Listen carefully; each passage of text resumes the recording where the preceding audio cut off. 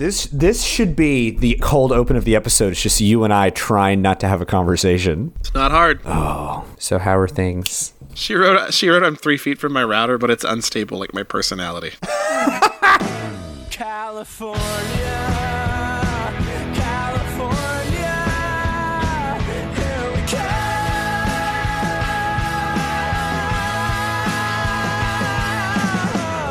come. Keeping Up with the Coens, an OC rewatch podcast. Hello and welcome back to Keeping Up with the Coens, the only podcast about the OC that has ever existed. This week we are presented by Monster Energy Drink. Shout out to them. Monster Energy. My name is Ryan Drake. I'm joined as always by my co-hosts, including our fearless leader of the conga line. It is Chelsea Trinidad. All the way up in Tulsa, Oklahoma. Hello, Chelsea. Hello, thank you, and I appreciate that shout out, especially on today's episode, having to do with organized dance functions. Wow, I didn't even know that's where this was going. That was a very... Wow. I didn't either. It just came to me. It just came to We're me. professionals. I like it took us 11, 12 episodes to get here, but I'm happy First we're here. unscripted moment on the podcast. You're looking behind the scenes where Dylan types out. Dylan has been scripting every single podcast that we've ever recorded, including the bonus episodes. Yeah, even when I forget what we've talked about, he writes Even the that bonus in. episodes where we tell like my childhood memories, Dylan is writing all of that. The listeners can tell that I really hate myself a lot because I write all of Ryan's dialogue. That's right. That is, of course, Dylan Irwin, who wrote this into the script for me to say. Hello, Dylan. Hey, I'm really excited to be here, and I'm also really excited that I still haven't and will not watch Squid Game. But I'm ready to get into it. Wow, Dylan, that is like a personality trait now. Like, oh, I haven't watched Squid Game. I also have not watched Squid Game. Hey, I'm going to watch it now just to spite you. Or no, this can be our thing. We can be the no Squid Game boys. So again, leaving that space to edit that out from Dylan. And I just want to say that we've got 2 episodes today. This is getting too meta.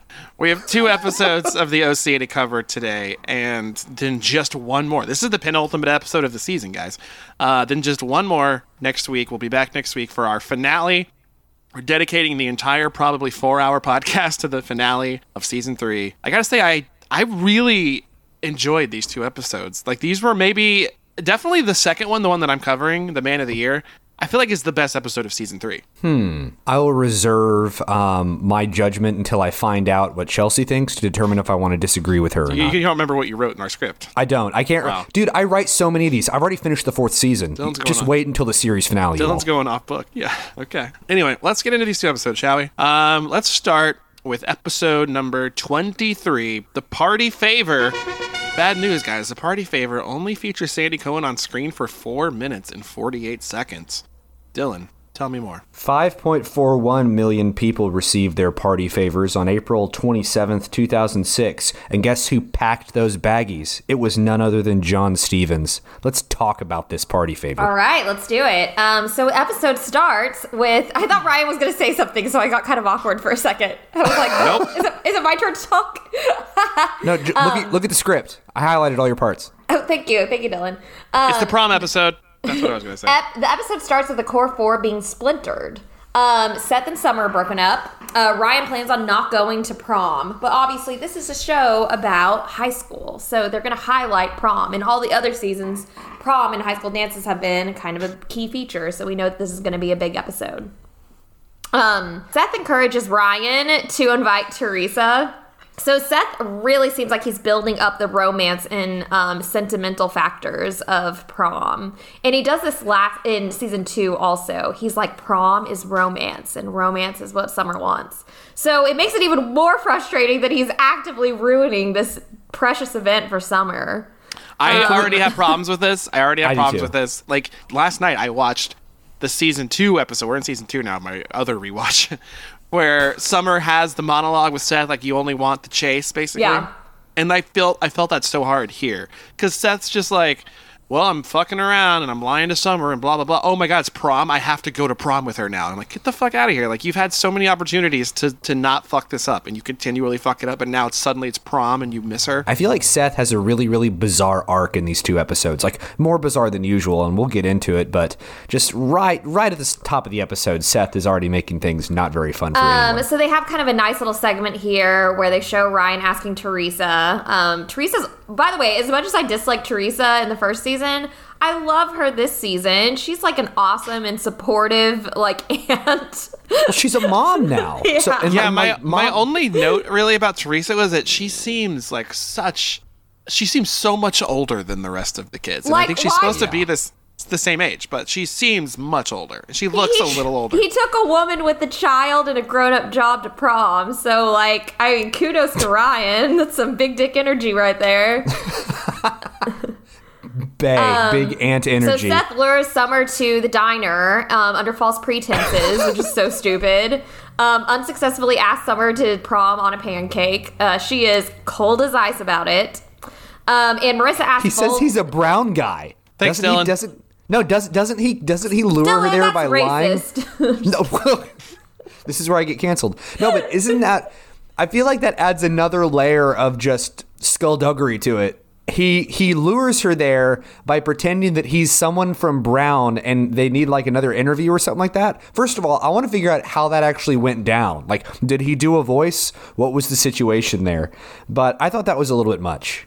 The thing I didn't understand about all of this, and there's always something I don't understand about these episodes, was just that this is kind of it's getting into jump the shark territory. Just he can't just tell. He's like, well, I've tried talking to her, and I was like, have you tried just sending her a text message that said, hey, I didn't get into Brown?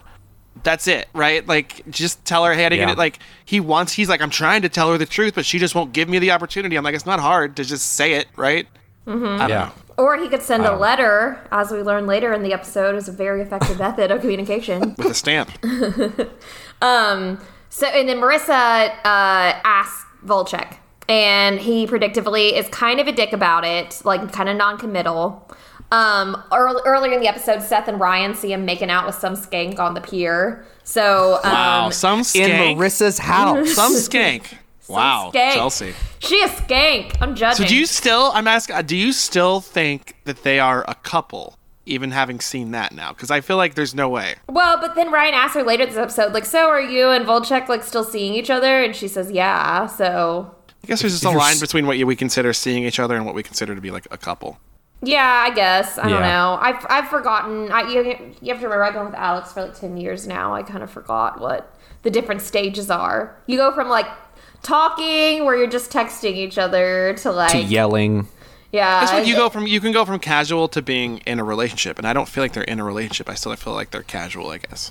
Marissa actually makes a pretty funny joke when she's talking to him. She's like, what, did you have a bad experience? Are you traumatized about prom? And she makes a joke about him going to a recovery group. But eventually he agrees.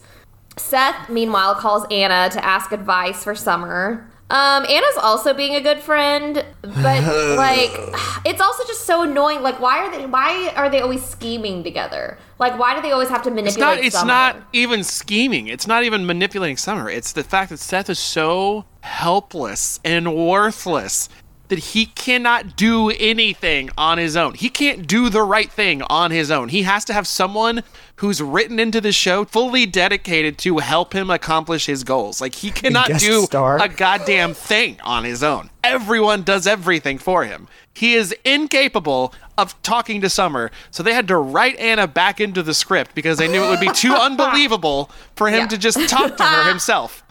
They had to write Anna back into the script and have her fly across the country. That is psycho stuff. That is not a sweet thing to do. To fucking wipe his ass and to help him get his shit together when all he has to do is say, hey, Summer, I didn't get into Brown, so I lied to you. But I'm torn because I think this episode would have been really, really good if they brought Luke back also, but they refused to bring Luke back. I have a note that says Luke would have. I have a note that says Luke should have showed up in this episode. It's the prom episode, and Marissa was. When there was a scene where Marissa, I know we're jumping way ahead. There's a scene at the end of the episode where Marissa's alone on the pier drinking, and I was like, this would have been a perfect moment for Luke to slide Luke back to in, show up. and then fly instead of down on having to angel's kill, and wings. you don't have to kill Marissa, she could just move away with Luke to Portland, and they can be happily ever after. Yeah, and then Oh it's my like, God. oh, Ryan made us both better people, and now we're together now, or whatever. Yes. But the other thing that he could have easily be written in is he could have gone with Summer instead of the random K-pop person. I think that would have made perfect sense, because then it's like, oh, the core four, it's a little bit unsatisfying that their senior prom they don't go to together, but it would have salvaged it if we got to see some old favorites. Like, it would have been better than Oliver showing up. Like, Luke comes and goes to Summer. I would have been preferred fun. that. I would have preferred having Oliver show up, to be honest. That would have been awesome. No, I don't think Luke and Summer. I don't like that. I do think Luke should have been in this episode, but it's all Luke and Marissa. Like, it's all about Luke and Marissa. A full circle moment. Well, okay, speaking of the prom dates, what was y'all's take on... I mean, Taylor is our favorite character, can't do no wrong, but she was a little racist to this whole episode. She? I'm not going to touch whether or not she was racist at all. I feel like Problematic, maybe not like overtly racist. I mean, doesn't she describe her date as having like a wonderful hairless body, like hooking up with like a seal? like a Yeah. baby seal? But I mean, they were clowning them based on race for sure. Like the little whole sequence where they keep bowing over and over again, and where they act like it's so preposterous that he's like a sex icon in Korea. By the way, had any of you heard of K-pop? Is this the earliest reference any of us ever had to K-pop? I Yeah, feel this like is it is. this is the first time I've ever heard of it. I had a note that she's like ahead of the game. Yeah. Yeah. And the band Big Korea is a play off of Adam Brody's band Little Japan. Which is a joke they've done before. Big Japan. Yeah, it's Big Japan is Adam Brody's band, but they already made this joke in the first season with the Grady when they episode. went to Grady, yeah, and then when she's in the car with him. And she's like, Yeah, she's I- listening to terrible music. Yeah, and it's like Big something. I think that even his name is something similar. In my head, Grady's in the band with that guy. I think that if this episode were to air today, they would definitely have played the jokes different. I mean, it was based on like, oh, this is funny because they're Asian, and like there's been a long history of like neutering or desexualizing Asian men. So maybe I'm just like, I can see it more. I'm more sensitive to it, but I think 100% now it would have been written very differently. Yeah, it would. I mean, the whole bowing bit, and like, I mean, I'm allowed to say it was funny because I'm Asian, but like, I don't know. Ryan and I are being so quiet because we don't want to cross any lines at all. Well, no, I was just thinking about how if it were written today, I feel like the K-pop angle would have been played up to the point where it's actually really cool and not just like some weird thing. You know what I mean? Like K-pop is it fucking would've cool been- right now. It would have been it would have been played as legitimately cool, and all the other girls at the show would have known who he was and gotten excited about it. And to be It wouldn't totally, just be and when two to, people. but like to be honest, if they wanted to do this in 2021 and they wanted to set Summer up with someone who was in like an obscure kind of weird, awkward, shitty music, they'd be like whatever like indie rock is in 2021, right? Yeah.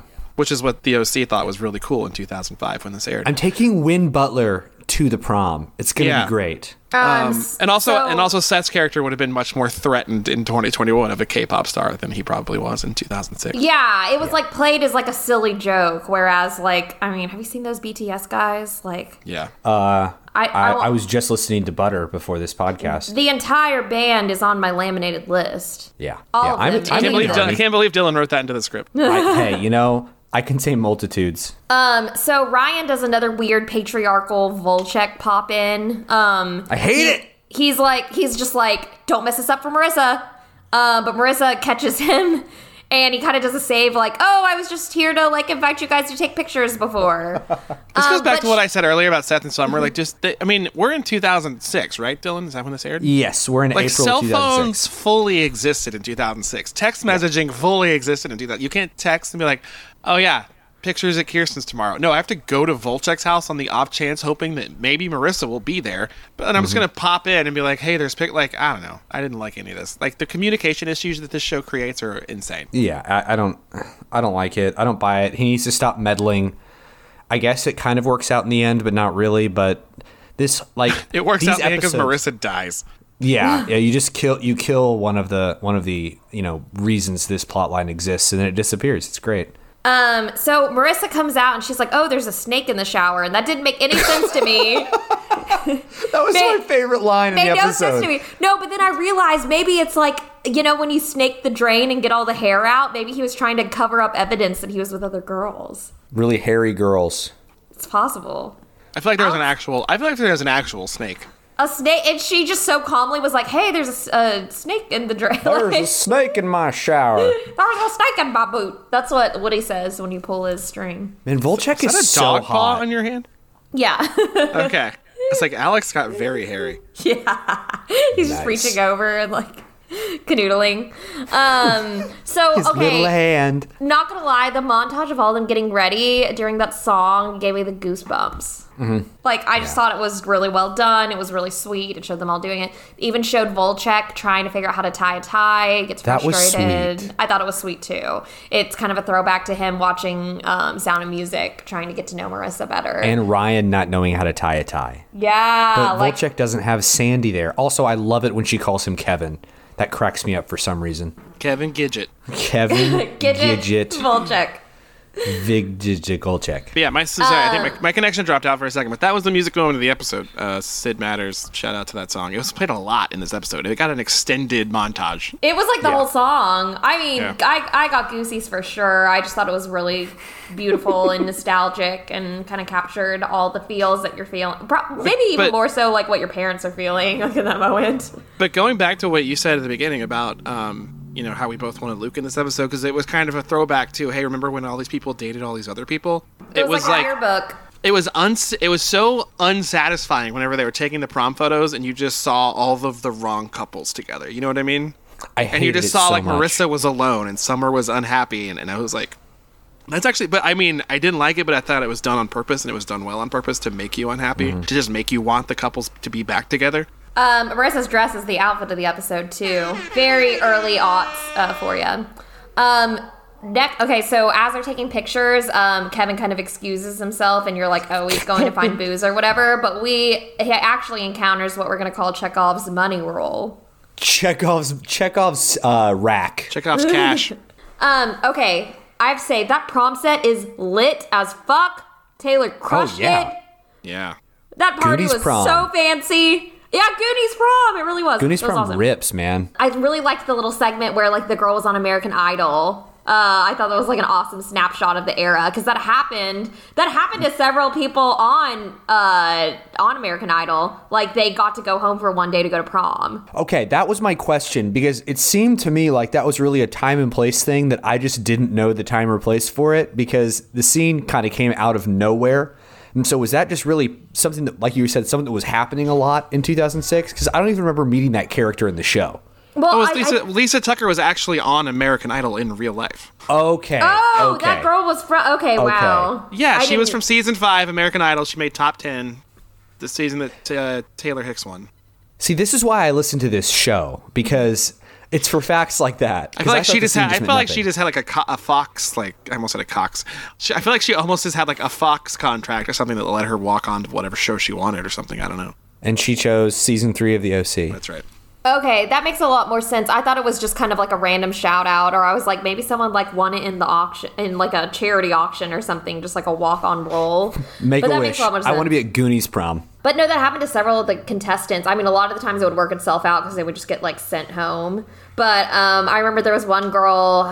Now, of course, I don't remember her name, but she like asked Simon to go to prom with her jokingly. And then in the age of social media, when it started to become a thing, there were people who were like in Hollywood Week together that didn't make actual American Idol, but they would like go to prom together.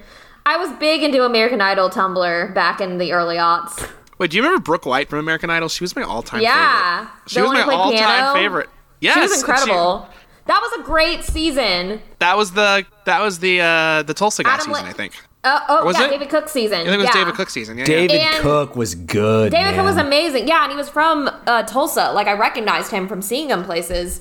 That was David Cook versus David Archuleta in the finals of that season. I watched a lot of American Idol around this time. And the Michael, the guy who died, but he was Australian. He was so good. It was so sad that he died. Yeah, he had like a embolism or something. I did not know Volchek that. ran him off the road. I know who you're talking about. I didn't know he died. He was cool. Michael Johns, that was his name. He was really cool, and he always picked bangers to sing. That was a great season. Yeah, Brooke White is my forever number one, though. I was like in love with her. And then I'm a the big season after was Adam Lambert. We need to do a bonus just on American Idol. Oh, hell yeah. That's a perfect bonus for when I'm rearing a child. Because I didn't watch American Idol. I would watch the first 2 episodes of every season with all the bad people. It'll just be Chelsea and I talking. We'll have a soundboard that just makes like fart noises, and that'll basically do it. You contribute to this podcast, so. It'll make my dad laugh, which is, so it'll serve its purpose. Well, perfect. Okay, so I have some questions about this prom scene. First of all, I hate that Anna and Seth are scheming again. Like Anna always brings him down that path, but also he's just a fucking child, so that's really annoying. But being said, Summer Wasted is so funny and cute. Yes, like it's whenever adorable. she's pantomiming about Seth throwing his bones to the sharks, like that's so funny. I'm kind of at the very beginning of this whole Anna coming to California thing for prom. I think she has an ulterior motive, but it's unclear if she does. And at prom is when I really got that feeling, like where she was like, no, don't go over there and just tell Summer the truth. This is all a part of my plan. And it just so happens that her plan involves pretty much going to prom with Seth. Well, no, I thought the same thing. Like, I thought, are we sure that Anna, I mean, first of all, it's insane that they had to bring her back because, like I said, Seth is incapable of doing anything on his own. But once she is back, I'm thinking, does Anna like Seth? There's no, I mean, for us to be like, oh, they're such good friends that haven't talked to each other in 2 years, but they're such good friends that she just wants to help him this badly. I don't buy it. I feel like she's into him and she still kind of wants to be with him.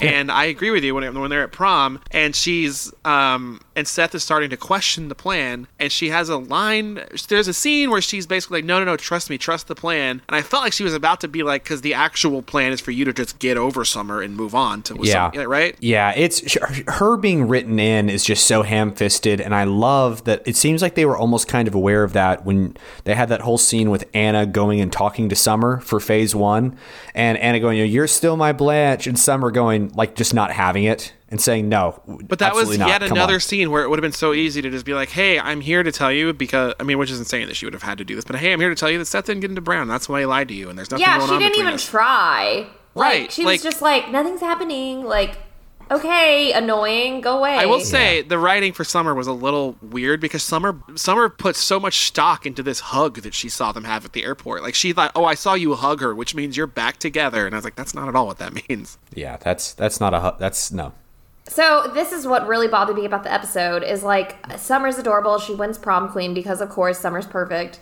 First of all, that's very poor safety on that Goonies ship. How they have railings everywhere except for where people stand to talk. But when Summer falls, she falls down roughly the same distance that Johnny did. Yeah, and she forgot. breaks something. She goes full Jeff Hardy, like front flip through a table.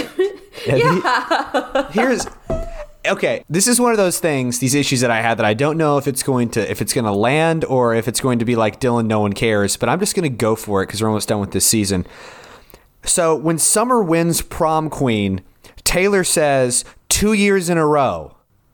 How does Summer win senior prom queen 2 years in? She didn't. This is the first time she's won prom queen. No, she won prom queen last She year. won it. Yeah, she wins. We watched her win it. Last year, I thought that was another prom. They went to prom twice. Maybe they have junior Yes. prom and senior prom. We watched her Okay. win prom queen last year. Yeah. I thought that was just the Yule Ball. No, they have another episode. It was the episode where Seth was talking to George Lucas about going to prom. Mm-hmm. Oh yeah, someone say my name. I remember that. How do you forget that? And he showed up. And she won to prom do queen. that voice. That's I what's just going didn't on. think it was prom. I was just because like How do you the senior, whole episode with George Lucas that you love revolved around prom? But I know, but the thing that I just don't the thing that just confuses me so much is, so does that mean at this fake high school? Imagine you were there for your senior year of high school and you're a popular girl, a junior like your won prom. and a junior beats you for prom queen. I don't think that's that weird. I only went to my junior prom. I didn't go to my senior prom. I think that's weird. That would cause a riot Okay. in any normal American town, I feel. Okay. Chelsea, you can move on. Yeah, I'm like scratching my head right now.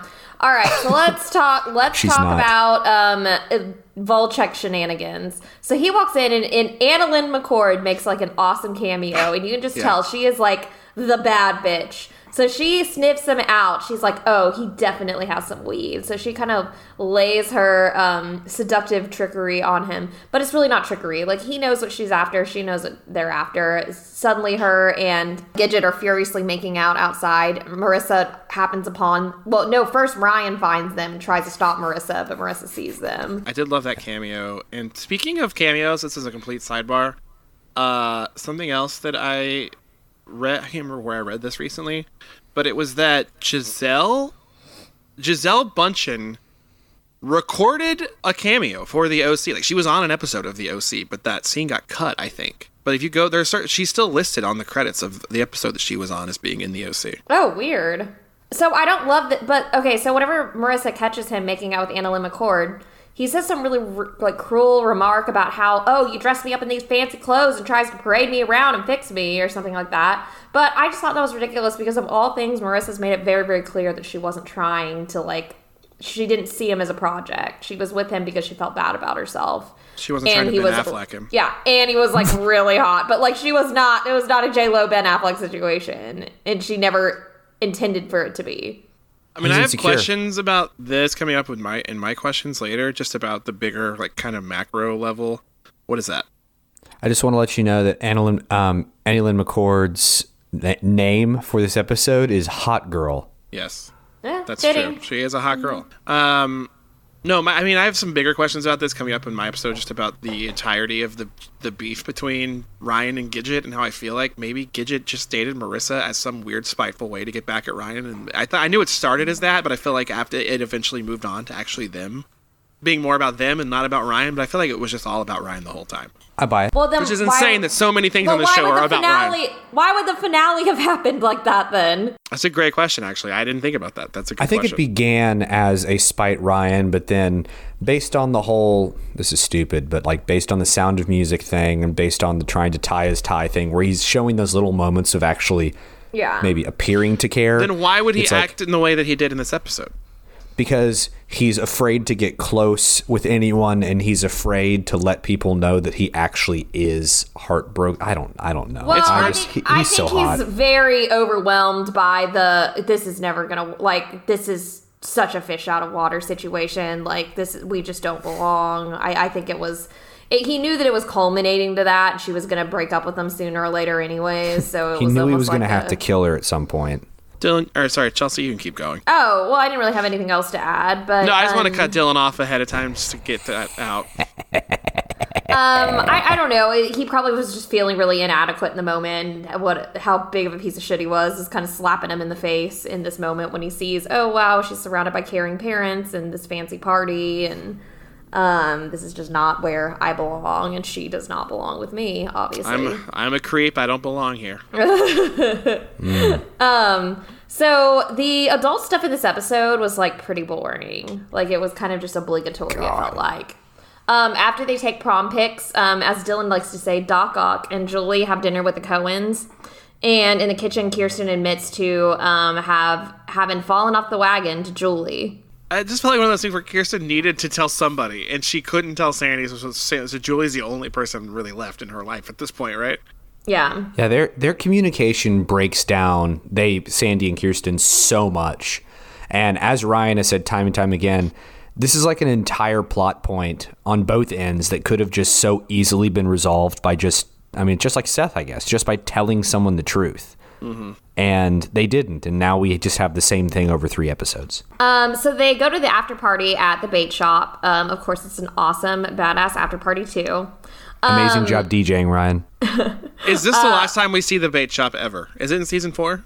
I think No, it's in Volchek kills season the bait 4. shop. Oh, it is? Okay. Does Ryan not work? No, Ryan works at another bar. They move all of their fun activities to the shopping center for season 8, don't they? Yeah, season 4, but yes. It's like an Season outdoor mall. Oh. It's like an outdoor mall, so Ryan really loves it. And Marissa didn't live to see it. That's so sad. There was a mall in her house. Maybe the Newport group built it. So Ryan and Teresa are talking, and Teresa's kind of nothing casual could ever happen between us because there's too much history. That was a bizarre scene. Yeah, it's like they're talking about how nothing can happen between them, and then she leans in for a kiss. Yeah.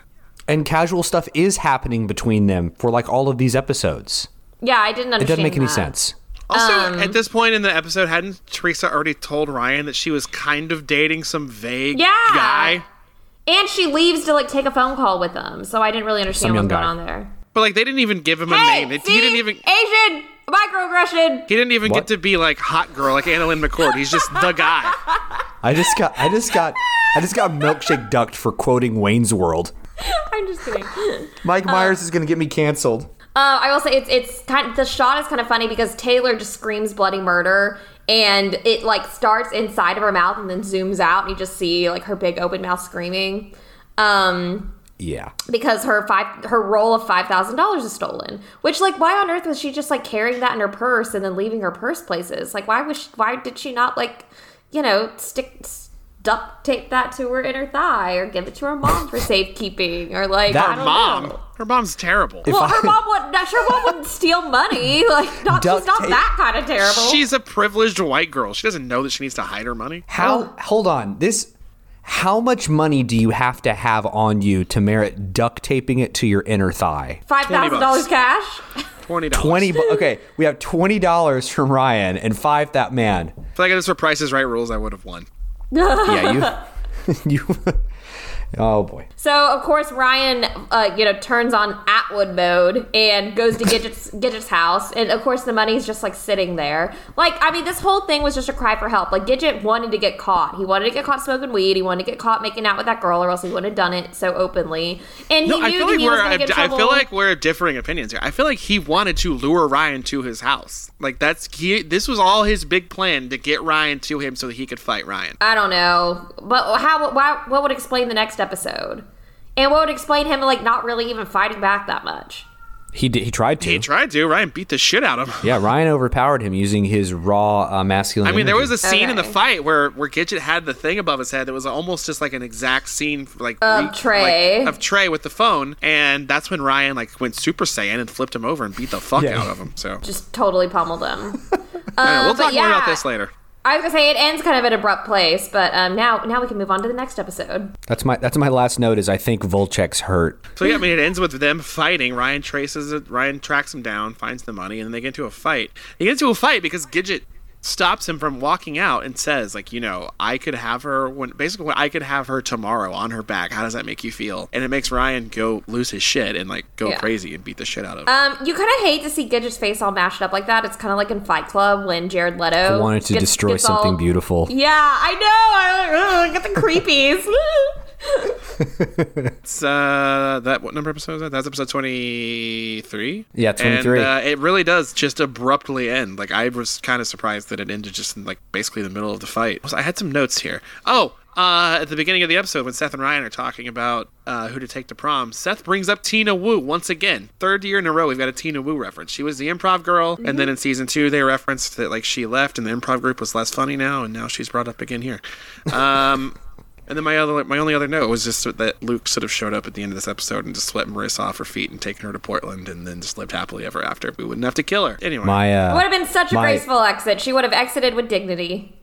No way. The only other note that I have is not only do we have a mention of K-pop in this episode, that's right, Todd, K-pop, but we also have Sandy taking a selfie with Ryan. Yeah, with the fully turned around camera. The full digital selfie. camera. Remember digital cameras? How they're for like 5 years digital cameras were running shit.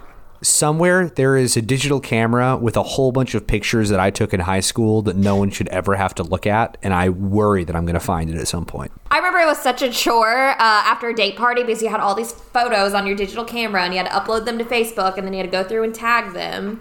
We don't have to do that anymore. Now with Instagram, you have to condense it to just the one best picture of the night. Those photos, that's actually a great point. But those photos all still exist on our old MySpaces, even though MySpace doesn't really function anymore. Those photos are still on the website somewhere. Also, don't forget. Zanga shit. Don't forget, we probably all had photo buckets that still exist, because I recently found my photo bucket of all my old high school photos. Oh, no. Yeah, you guys Post just saw some my of them face on- cringe. Post some of them on the gram. I think I found them when we were starting this podcast. I had to find old photos of me from high school. That's where I found them. Oh, One final note. I'm trying to keep track of any time it's proven beyond a reasonable doubt that the characters in this show listen to this podcast. And the evidence in this episode was when Summer said regarding Anna, She's got a dumb name and dumb hair. And dumb feet. Yes, so we agree. Thank you for listening, Rachel, and we'll go ahead and talk about the next episode for you. That'll get us into episode number 24, The Man of the Year, which features Sandy Cohen on screen. His time is back up for 7 minutes and 11 seconds. A cool 7-11. I'm going to toss it now to Dylan, who is absolutely not the Man of the Year. I'm the Man of the Decade, and do you know what we're going to talk about right now? We're going to talk about how on Star Wars Day in 2006... 5.1 million people were not watching Star Wars. They were watching The Man of the Year, written by Stephanie Savage. I said when we started recording that I thought this was maybe the best episode of season 3. Like, I loved how, and for other than the Ryan Gidget stuff, which I was like, that's kind of out of control. But other than that, specifically with Sandy, Kirsten, and Seth, just like how information was transferred, just like how information was power, and like Sandy, it's not good. And like Seth only learned about stuff with Sandy because he like eavesdropped on his mom, and like. Sandy only learned about stuff from Seth because he got this note from the napkin thing. Anyway, I thought it was really great. I'll give you the quick synopsis here from the OC Wiki. Then I have 10 questions for you. Actually, I have 11. I have a bonus. Oh. Buckle up. Sandy is voted Man of the Year by Riviera Magazine due to his work for the hospital, but at the same time is having trouble with the law for his connections to Henry Griffin when Dr. Griffin's mob connections are made public. Although Seth is happily back together with Summer, he's not out of sorrow. Kirsten struggles with alcoholism again, and Sandy finds out Seth lied about being accepted into Brown University. Meanwhile, Marissa visits Caitlin at her posh boarding school, who needs her help to get out of trouble with another student. After Ryan brought Volchek to the hospital after he beat him nearly to death, Volchek wants Ryan to help him with some illegal activities, which includes burglary and the theft of a car. Otherwise, he will bust Ryan to the cops. By the end of the evening, Seth's future may be going up in smoke, literally. Shout out to the writer of that, which was not me. Anonymous Eagle. No. Let's get into this. Question number 1, something we kind of got into a minute ago. Should Ryan... So the episode opens with Ryan taking Gidget to the hospital. And the hospitalmen are asking him, like, what happened? And Ryan is about to say to him, like, I beat the shit out of this guy. And Gidget, like, stops him and says, no, we just got jumped by some randos. And then Ryan basically disappears. But before he disappears, Gidget tells him to, like, come to my house tomorrow. This isn't over yet. And my question is, should Ryan go to Gidget's house at all? Like, what do you do in this situation? You just leave and you never talk to him again, right? Like, I feel like you've won at this point. But the bigger, like I said, kind of the macro question here is, what is Gidget's beef with Ryan? Where did it begin, and why is it still happening? Is he still just embarrassed from when Ryan broke the bottle and acted like a crazy person, or surely I don't know. Be it. I mean, I truly don't know what his beef is. To answer question 1, I think, first of all, yes, you absolutely leave and never interact with him again. But I think that the reason Ryan did is because maybe he was thinking that Gidget covered for him and lied for him or whatever. And he's kind of, in a way, he has to do what he says or else he could go back on his word, which he kind of shows that he would end up doing when Ryan actually showed up and said, I don't want to do this GTA mission. No, you're going to do this GTA mission. But 2, his beef with him, I'm thinking about all the interactions, like the major interactions that Ryan has had with Gidget. We forget that the very first time he meets Gidget, he fights him on the beach. And it was like a sucker punch. And Volchek didn't kind of get his 2 cents in. He just got sucker punched and then he left. Second time they interact is the bottle breaking. Ryan's like, I'm going to kill you, ma'am. So again, Volchek doesn't get an opportunity to fight him, to defend himself or anything. And so I think this whole time his beef is just, this dude sucker punched me way back at the beginning of the season and he's getting in my way and I just don't like him, so I want to fight him. I think that's what his beef is. But is it still, like, that was so long ago. Like, even in the recording timeline of our podcast, that feels like months ago. That was back when Johnny was alive. That was a Johnny world we were still living in. Yeah. And I just feel like that was feels so... like 8 seasons ago. That feels so long ago. He's still just holding on to that, and that's why this is all happening, because he's mad that he punched him at once, like on the beach. The only reason I think yes is because, 1, he's the kind of dude that just holds on to stuff like that, I feel like. But 2, for someone whose whole persona is based on being like this I don't care tough guy, that's like the one way you defeat the I don't care tough guy is by like making him care and not look tough. And that's exactly what Ryan did. So like Ryan, by doing that, Ryan was like threatening who Volchek was, like, essentially. And so, I mean, that's my take at least. I kind of go based. I mean, I was gonna bring the theory that like this whole thing was about Ryan. The entire Gidget Marissa relationship was about Ryan until Chelsea said what she said a minute ago about why does the finale play out in the way that it does, in which I feel like it is. I feel like Gidget, I mean, we're jumping ahead to next week, but like I feel like Gidget does have something for her. Obviously, he wants to talk to her and he ends up killing her. But I just feel like a lot of this has more to do with Ryan than it does with Gidget and Marissa. And it goes back to this weird thing that happens in this show where like the entire world just revolves around Ryan. He's not just the main character in his own mind. He's the main character in the world of the OC. Yeah. Question number 2. Chelsea, you still there? Yeah, I'm here. Okay. Did Ryan leave Teresa at the after prom party alone? And is she the guy is 28 years old? That seems weird. Doesn't Teresa live in Chino, and is Ryan leading her on? Because there's a scene where Ryan gives the money back to Marissa at the diner, and she's like, yeah, I'll give this back to Taylor, which I don't know why Ryan couldn't just give it to Taylor. He had to have Marissa give it to Taylor. And then he's like, well, can I buy you breakfast first? And it felt very like almost like kind of flirty-ish, because they're trying to be friends, and I don't know how well they're accomplishing that. But it feels like he's kind of leading Teresa on, because I think we all know that Ryan would rather be with Marissa. Yeah, and I mean, you touch on something that I forgot to mention in the last episode. So I don't know if he left her at that party ultimately, but I do know that he left her there by herself for a period of time and then went back. There's that whole scene where we're No, led I think to believe- he left her because she calls him in the morning of this.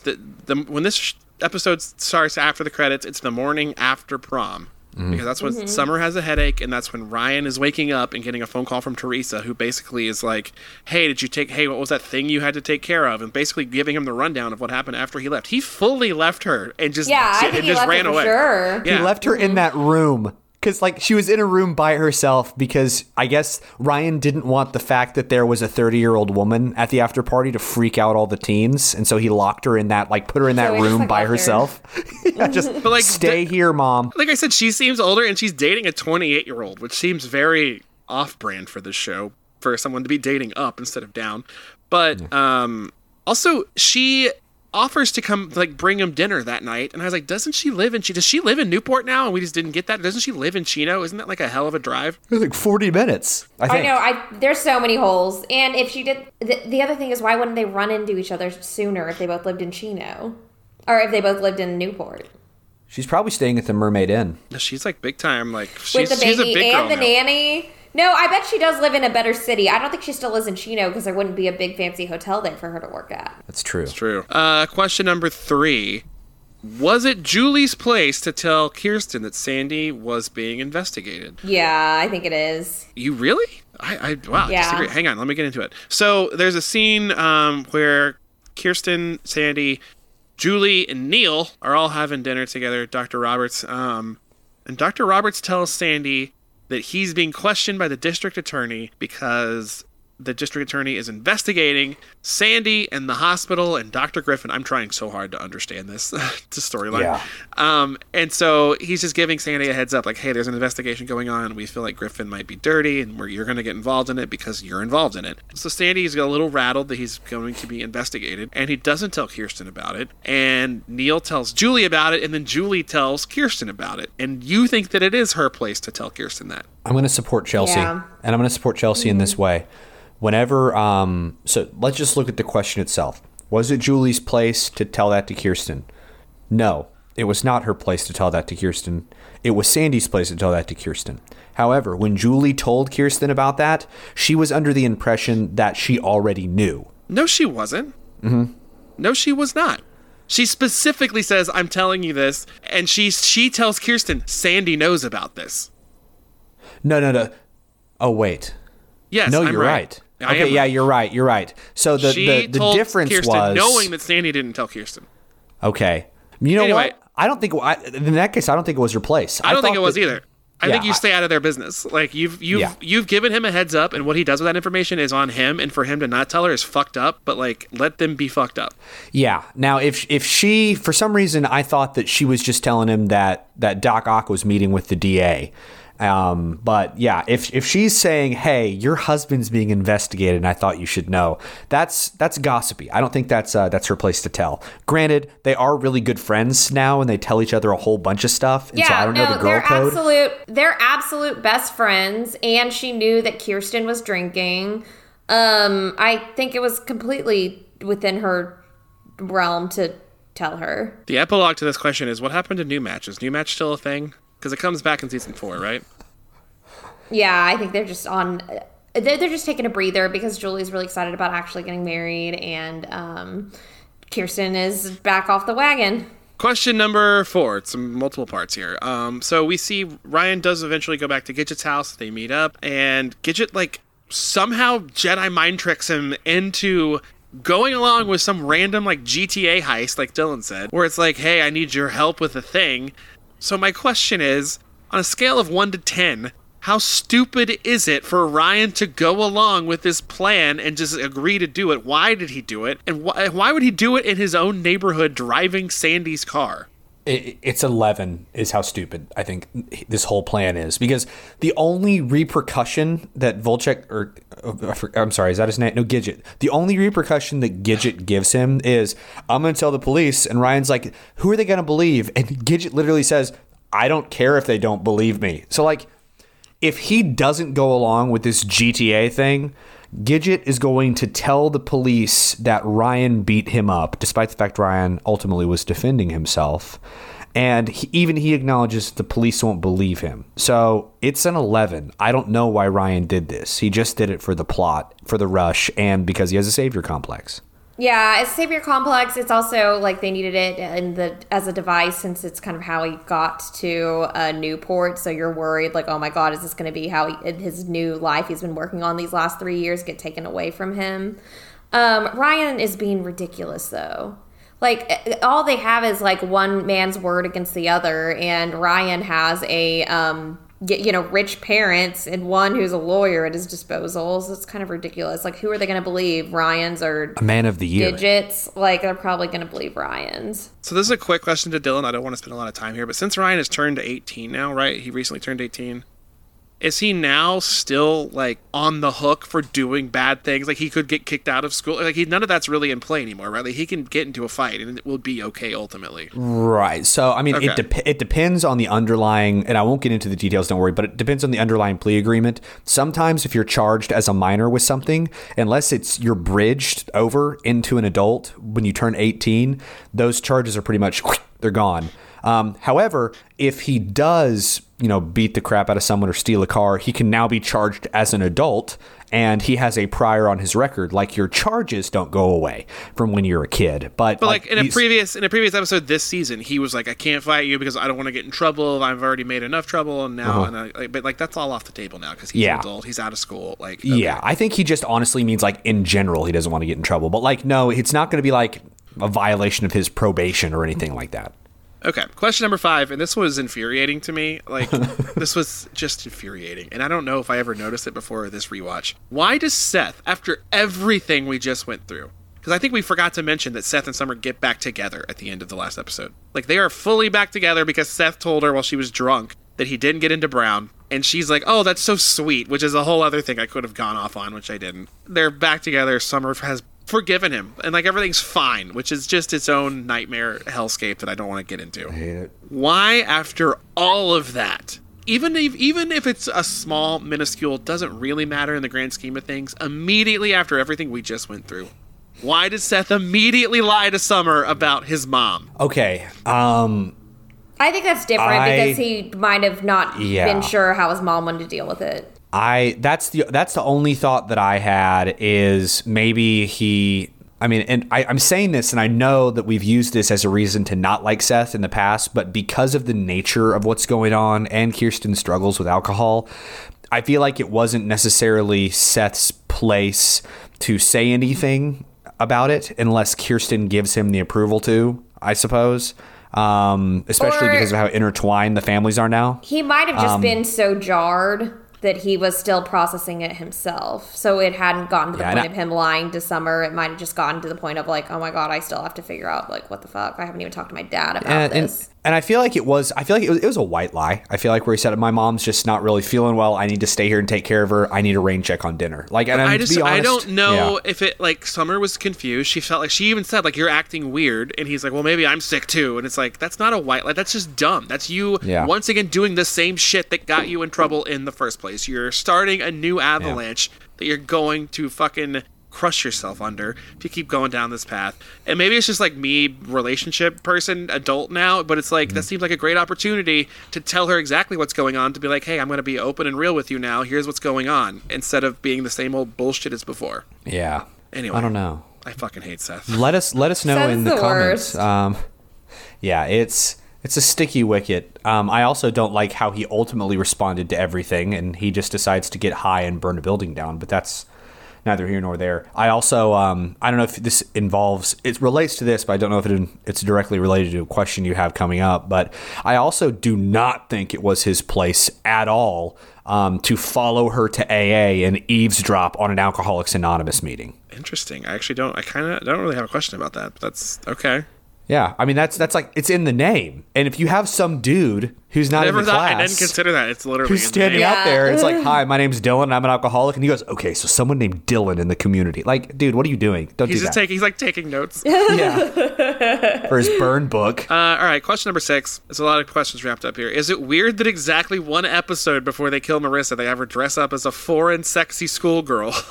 And is that her real accent that she was using in this scene? See, I had that same note. I think they wanted to sneak it in and let her do her real accent one time before they killed her. So that was you think that was her real accent? And that's Yeah. when they wrote the joke about how it seemed not real. Yeah, I think that's why they wrote that joke. They like the in jokes, just like Big Korea. I don't think that was her real accent. Surely not. Did she have it's like the Charlie Hunnam accent where it's like British but also something else? I think that was just her doing a terrible British accent and then making fun of the fact that she has a weird accent by making her do a No, weird she's accent. British. Yeah. Then how come and maybe I'm just imagining things. Then but why does she sound American on the OC? No, like in all the interviews that I've listened to, and in the video that she sent us without prompting at all on Cameo, like she has the transatlantic accent. Dylan's and she doesn't- expecting her to sound like Roy Kent or something. Like, Yeah, I would be like, "Hello, it's me, Marissa Cooper. I miss you, Luke." British Batman. Anything that sounded nothing like Roy Kent, by the way. Yeah. You're right. That doesn't. That sounds like a character that I'm voicing on a new show that's premiering on YouTube this Friday. No, but what I'm trying to figure out is this is blowing my mind. Does she actually have a British-ish accent? Yes, Like an English Dylan. accent. Will you send me a video and You post have a video? The video is on our Instagram of her talking to us. That is not British. That is not even close. That's my just God, Marissa Dylan. Cooper. Shout out to Oklahoma. Am I That's just not Misha hearing Barton. something? Yeah, I think this is a you problem. Oh my gosh, she doesn't sound British at all. She sounds like herself. Chelsea, help me. Yeah, you're crazy, Dylan. It's obviously they're trying to be like, this is her accent. Haha, we're gonna feature it one time. So the bigger kind of question here was that there's this whole plot line where Marissa goes to visit Caitlin at boarding school, and we meet. First of all, Caitlin's friend. I can't remember her name, but she's amazing. She's my new favorite character. Yeah, Lucy Hale. I love her. Yeah, I love her. So Marissa's helping Caitlin, like, she has to, like, seduce some, like, high school kid to get something back for Caitlin, so she dresses up as, like, a hot schoolgirl, tells him she's a stripper, ties him to a chair, breaks into his room, steals whatever. That's all fun. I really enjoyed that, but it also, to me, was like, oh, this is how much they don't have things for Marissa to do anymore. Yeah, it's like one last funny hijinks before they kill her. Yeah. And then they got her to dress up as, like, a sexy schoolgirl, and they're like, all right, we got that out of the way. Now we can fully just decommit from this situation. Lucy Hale's character also, I believe, listens to this podcast. So the in-episode podcast listener sequence for Man of the Year goes to the line when she's talking to her dad about the Valley. She says, "What do you expect?" They're talking about how the ratings for the Valley are going down. She says, quote, "What do you expect when you beat the same love triangle into the ground for 3 years?" Do we think it was the Ryan, Teresa, Marissa love triangle that she was referring to? I think it could have been that. I think it also could have been the Seth, Summer, Anna. I mean, there are just so many triangles. Yeah. There's so many triangles in this show. It's like freaking Egypt, man. God damn it, Dylan.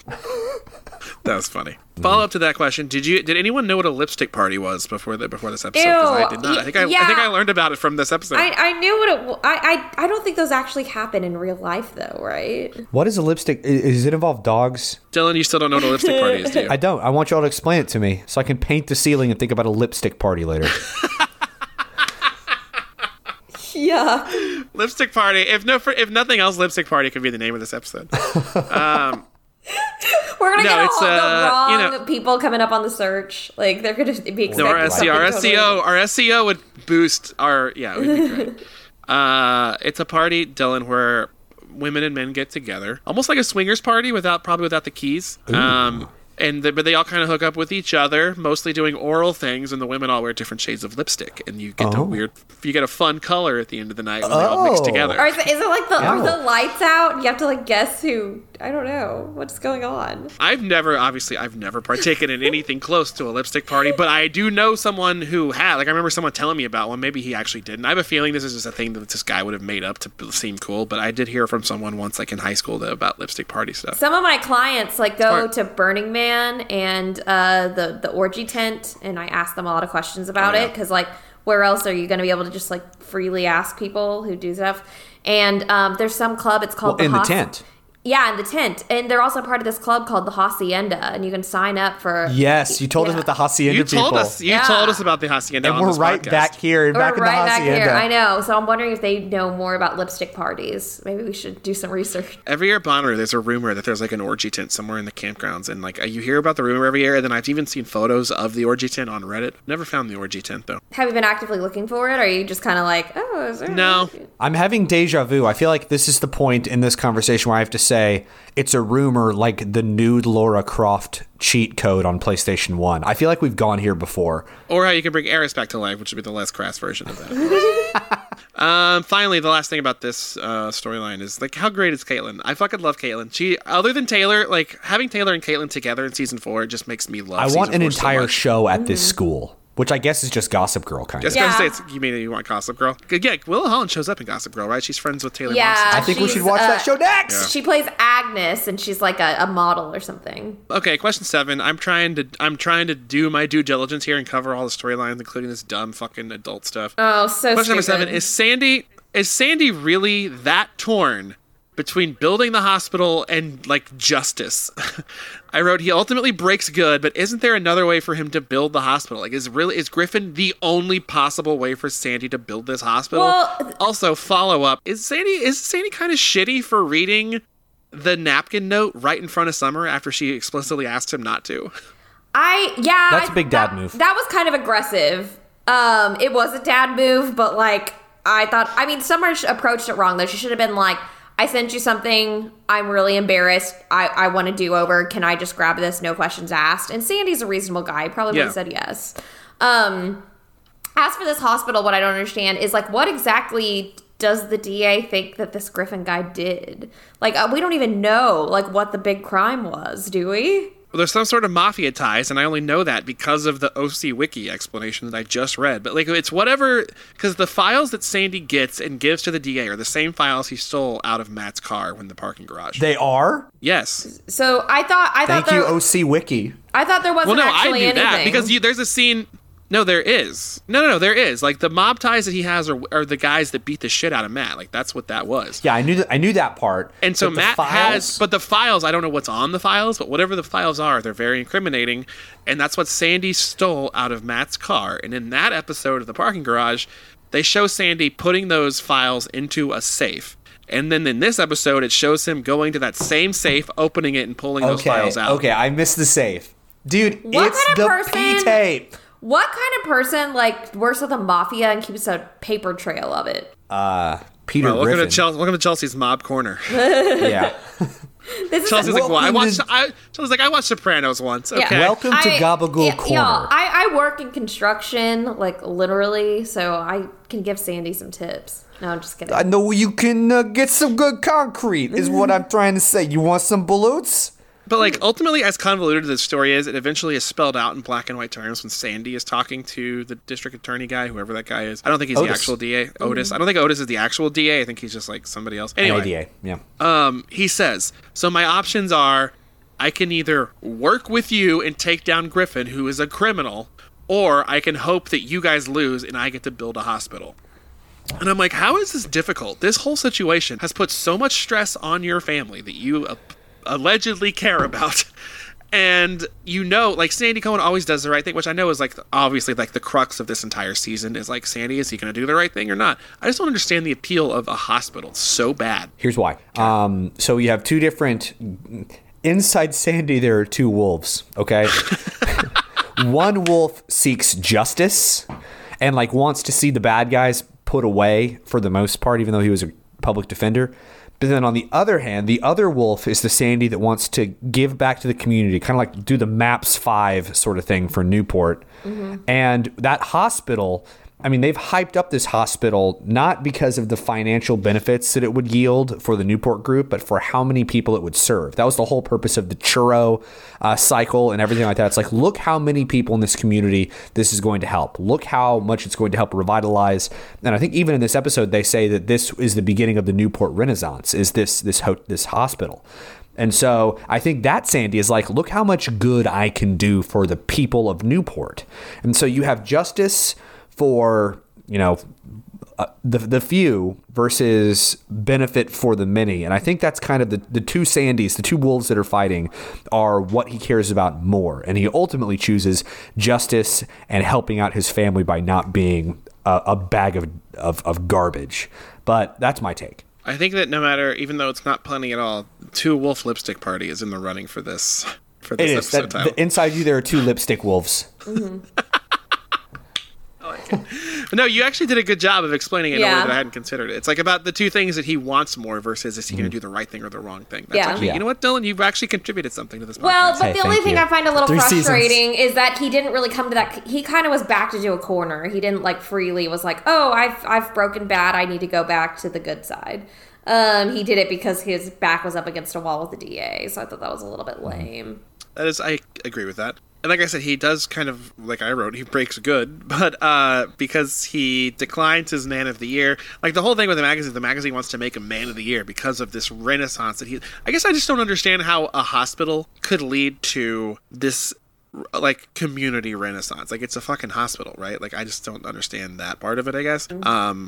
But he ultimately declines becoming Man of the Year. He's not actually Caleb. Kirsten can drink happily now. Question number 8. Was Seth right about what he said to his dad whenever they have this, which I thought was a great scene. I usually hate Seth, but like that was a really good scene with him in the hallway. I feel like he stood up to his dad in a good way. So Seth, like Dylan says, Seth follows, he finds out his mom is drinking again, lies to Summer about it, follows his mom to an AA meeting and eavesdrops to hear her say, my husband's work situation is causing a lot of stress and it's caused me to start drinking again. Seth comes home from that, sees his dad. His dad knows that about all the lies that he's told. He knows that he didn't get into college. Knows about all the things that he wrote on the napkin. So they have like a really good, tense showdown in the hallway. And, Sandy basically says, don't do drugs. She shouldn't have been doing drugs in her house. Seth says, would you rather me do it in my college dorm? And Sandy says, well, that would have required you getting into college. Yeah. And Seth says something along the lines of like, you don't even pay, like you're not paying attention to anything. Like that's why mom's drinking again. You don't pay attention to anything that's going on here. They frame it in a way to make it seem like Seth like won this argument. But I was just like, maybe this is just my anti-Seth bias coming out, but like Seth has also not been fucking paying attention to anything. He's been so obsessed with Summer and Brown. He found out about his mom drinking like 5 minutes before Sandy does. Like, it's not like he's like some savior. You know what I mean? I don't know. Mm-hmm. No, I literally wrote, it's not like Seth has been paying attention to anything other than Summer. So I don't know. Who won that argument? It was a draw. I think it was written to be a draw because their arguments mirrored one another. Would you rather I drink it in my college dorm? That would require you getting into college. You shouldn't talk to your father that way. Well, that would require you actually acting like my father. Draw. they part ways. I don't think that's a draw. I don't think Sandy doing what he's been doing doesn't mean he hasn't been acting like Seth's father. Yeah, I guess you're right. Yeah, no, Seth was being a child about it for sure. Even though he only found out like a day before, I do think something should be said for how quickly Seth kind of jumped on top of the situation. Like, okay, I need to be here for my mom. I'm going to lie to Summer, I guess, have her go away so I can focus on this. I'm going to make sure that I'm doing what I need to for her. I'm going to tell my dad about it, because that's the thing that kind of, I guess, leads into your question. It's a question I have for you all. I feel like Seth told his dad because he wanted his dad to know. It wasn't what Seth usually does in kind of like the reactionary way. I don't feel like it was like, Seth, these are all the things you're doing wrong. And then Seth comes back and says, yeah, well, guess what? You're also not doing the right stuff. I feel like Seth wanted to tell his dad to make it right. And it just so happened that it also came at a time where he was also getting a lecture. And so I'm kind of team Seth. He was acting like a little kid. He was acting like a 17, 18-year-old with how he handled it. But my note was actually, oh my gosh, Seth actually seems to be doing the right thing by his mom for once, for no other reason. Like, there's he has no ulterior motive here. It's just for his mother's benefit.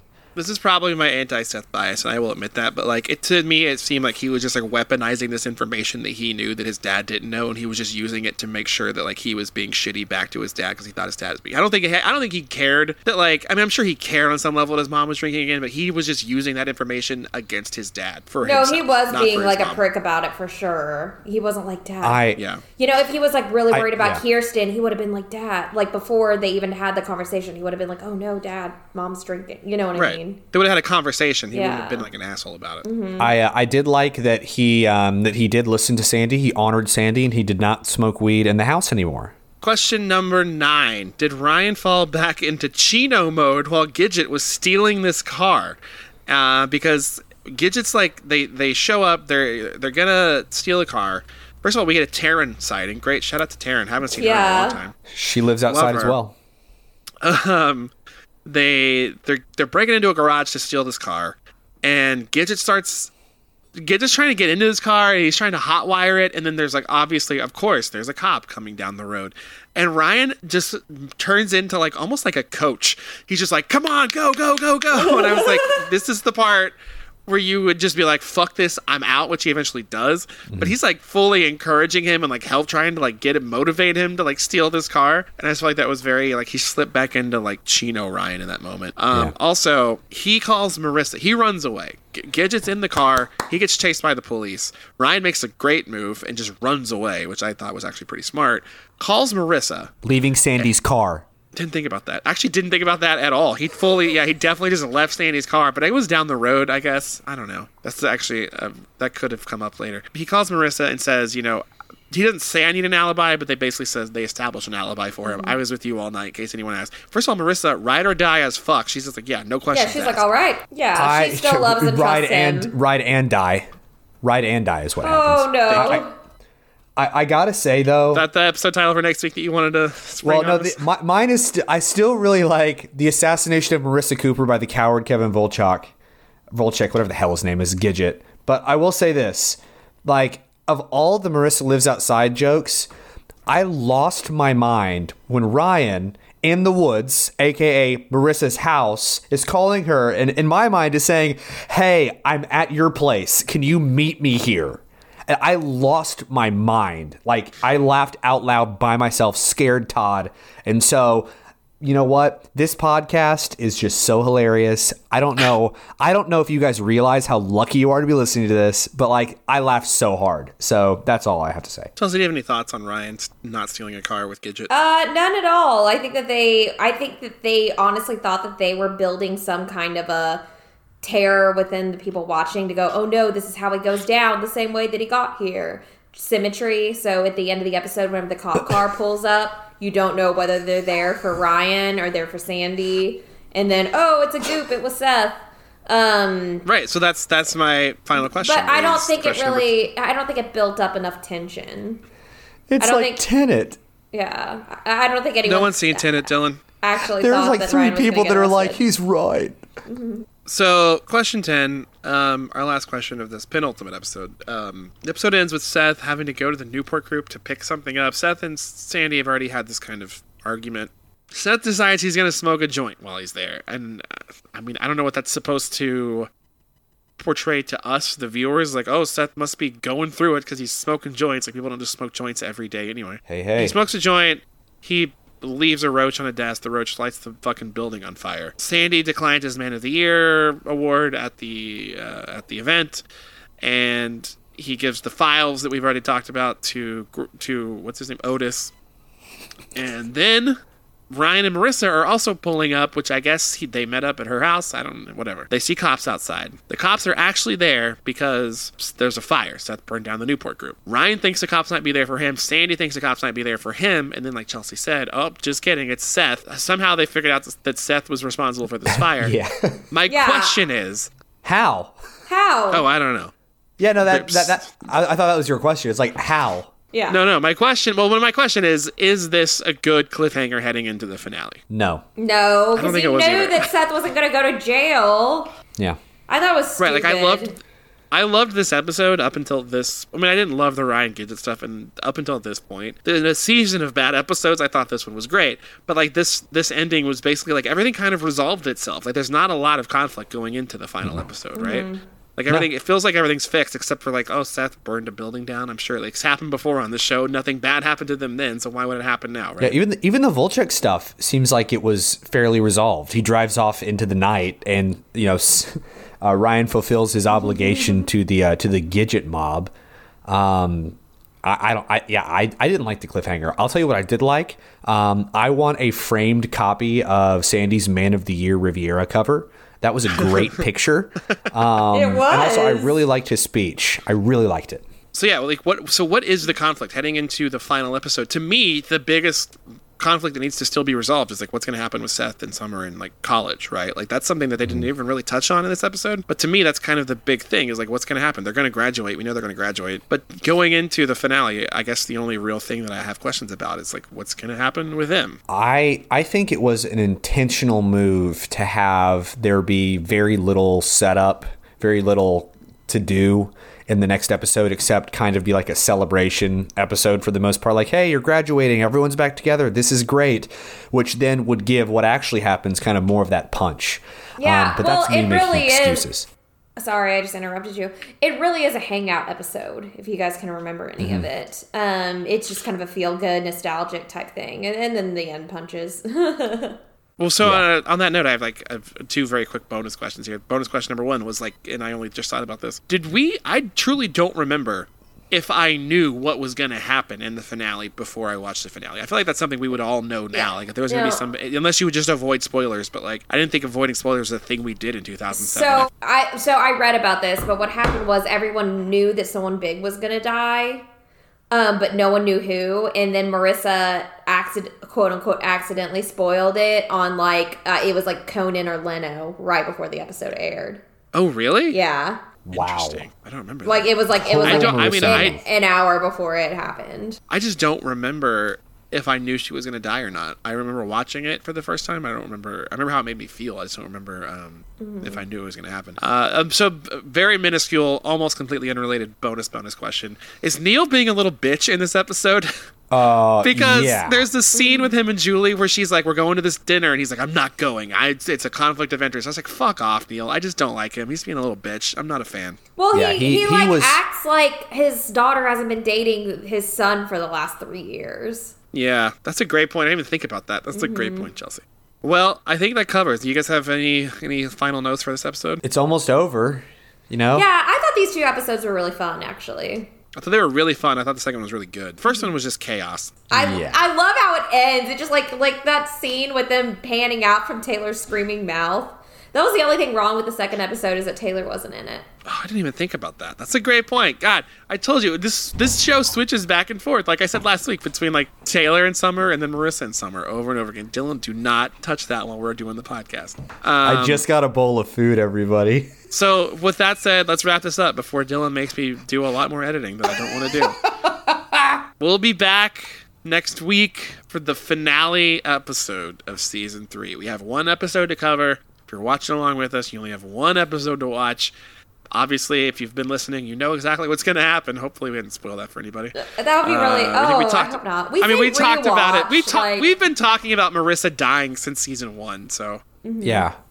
It wasn't a metaphor. I will say, if you actually want to get the full effect of next week's episode, is watch the finale, but then also go back and watch the entire season again, because we're going to also be doing kind of a general thoughts on the entire third season.